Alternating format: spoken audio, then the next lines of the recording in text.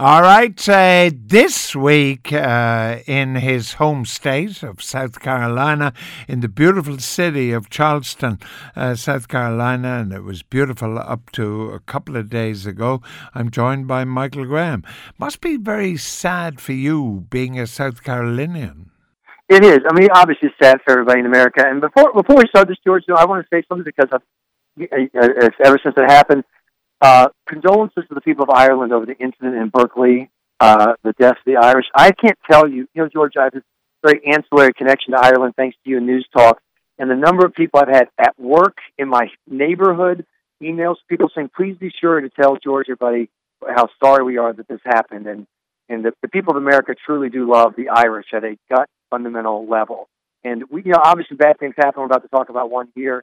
But they happen all the time. I've never seen an incident where there was so much natural sorrow just going out to people over because of the tragic death in an accident like we saw in Berkeley, California. Yeah, Michael, that's very generous of you. Thanks very much, particularly at a time when your state has had its tragedy. I don't want to call it a tragedy. I think that's not fair. A tragedy is when a balcony collapses and young people die. And what do you call this? This is an act. This is an evil act. This is an act of terror. This guy wanted to be. He was a wannabe. Based on what we know, and Todd has told us we could find out more stuff about drugs, mental illness later on. But based on his statements, he wanted to be a white supremacist terrorist. And the idea that he would enter this church, this beautiful church right in the heart of Charleston. Charleston's called the Holy City because of the number of steeples and spires you can see when you approach it from the water. And so there are churches everywhere. One of the prominent steeples is at this church built by Black Americans at a time when the South was segregated. They built their own church because they wanted to show that we can have as beautiful a church as anyone else. To walk into that church where they're having a small Bible study, sit literally next to the pastor that he's going to kill, sit there for between 30 minutes and an hour based on different media reports, and then tell them, I have to kill you, and then slowly and methodically murder them around the room. The only people he left were one woman. He said, I want you to live so you can say what happened.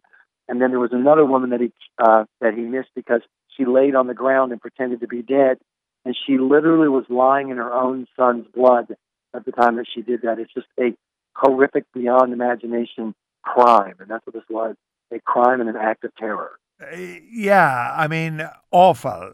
But as President Obama said, you're the only civilized nation on earth where mass killings occur. Yeah, because he's never heard of Charlie Hebdo. He's also not familiar with the nation of Norway, where the worst mass killing in the modern era occurred. And we can go on and on through the list. And there's no reason to. President Obama has his political agenda. I get that. People who support the Second Amendment, like I do, we have our political agenda. I get that. But this is not the time for it, I would argue, particularly having spent last night at Emmanuel AME Church and talked to people holding vigils outside and talked to parishioners.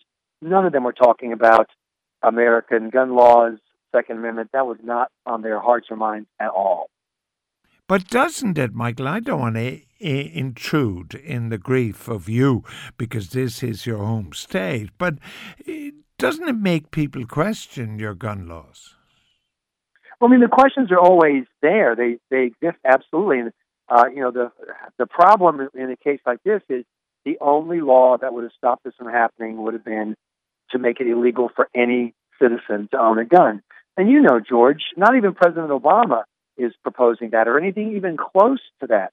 And all of the restrictions that have been proposed would have had no impact on this. This was a 21-year-old guy who had never been convicted of a felony. He had been arrested, so he was in the court system. But he'd never been convicted of a felony.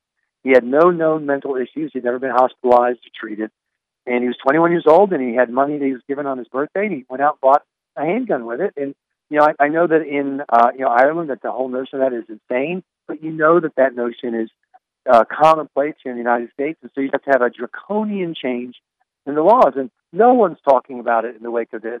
But what's more interesting to me is that there is something right up front that people are trying to avoid, and that is the racial aspect of this. And this guy, I get frustrated when people say, oh, that conversation you were having about X caused Y to do something.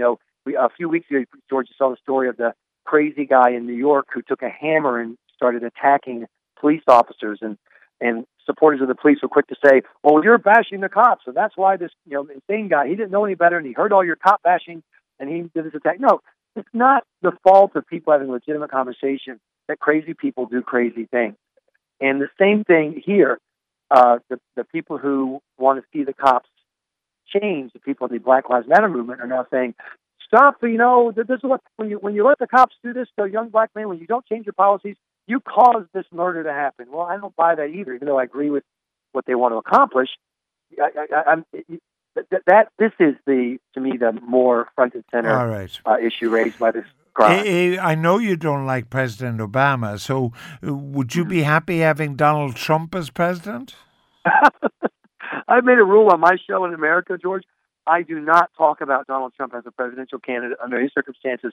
He's not going to be the nominee. He hasn't even officially formally filed the paperwork yet, which I find interesting because he's threatened to run in the past. He's a reality show joke. I mean, you guys have your reality show. Here's what you need to do. Take Donald Trump, Rosie O'Donnell, Nancy Grace, and a few other people, put them on an island covered with cameras, sail away, and then never turn on the cameras. And just leave them there thinking that they're on a reality show for the rest of their lives. That's what you do with a joke like Donald Trump. Now, we are of different faiths. I don't know where the Pope ranks in your kind of thinking, but do you'd be pretty upset at the Pope because, of course, he's a climate change guy. Well, I'm not upset with the Pope. I mean, this is the Pope. I mean, he's a borderline Marxist. He's part of the liberation theology movement. So he has very far left views. That's fine. There are a lot of people in the world like that. I just love, and I'm sure the devout Catholics listening love, the same media people who bash the Catholic Church and bash the Pope on issues like abortion and life and contraception, now suddenly turning around and saying, he's an expert on science.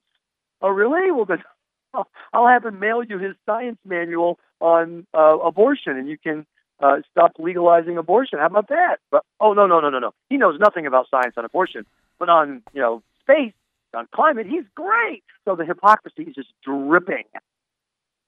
All right. But Finally, George, I will say this. Yeah. My kids are being raised Catholic, and their church is very warm. I think they need to fix the AC at my kid's church. So he's right about that. So if he could fix the AC there, I'd be very happy fighting the warming.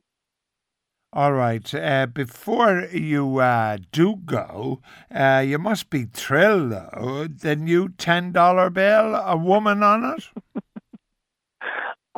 Where it is. First of all, Alexander Hamilton is the greatest founding father, save Washington. He ranks right below Washington. And he has a story that the loony lefties who are trying to deface our dollar bill should love.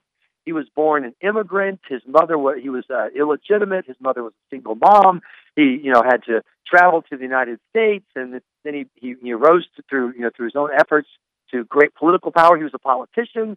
So come on, the left loves government. They love politicians. They love illegitimate kids. They love single moms, and they're ripping him up the bill to make room for somebody else because she's a woman. And when you ask, but who is the woman who can even compare as far as actual accomplishments with the Washingtons and Lincolns and Jeffersons and Hamiltons?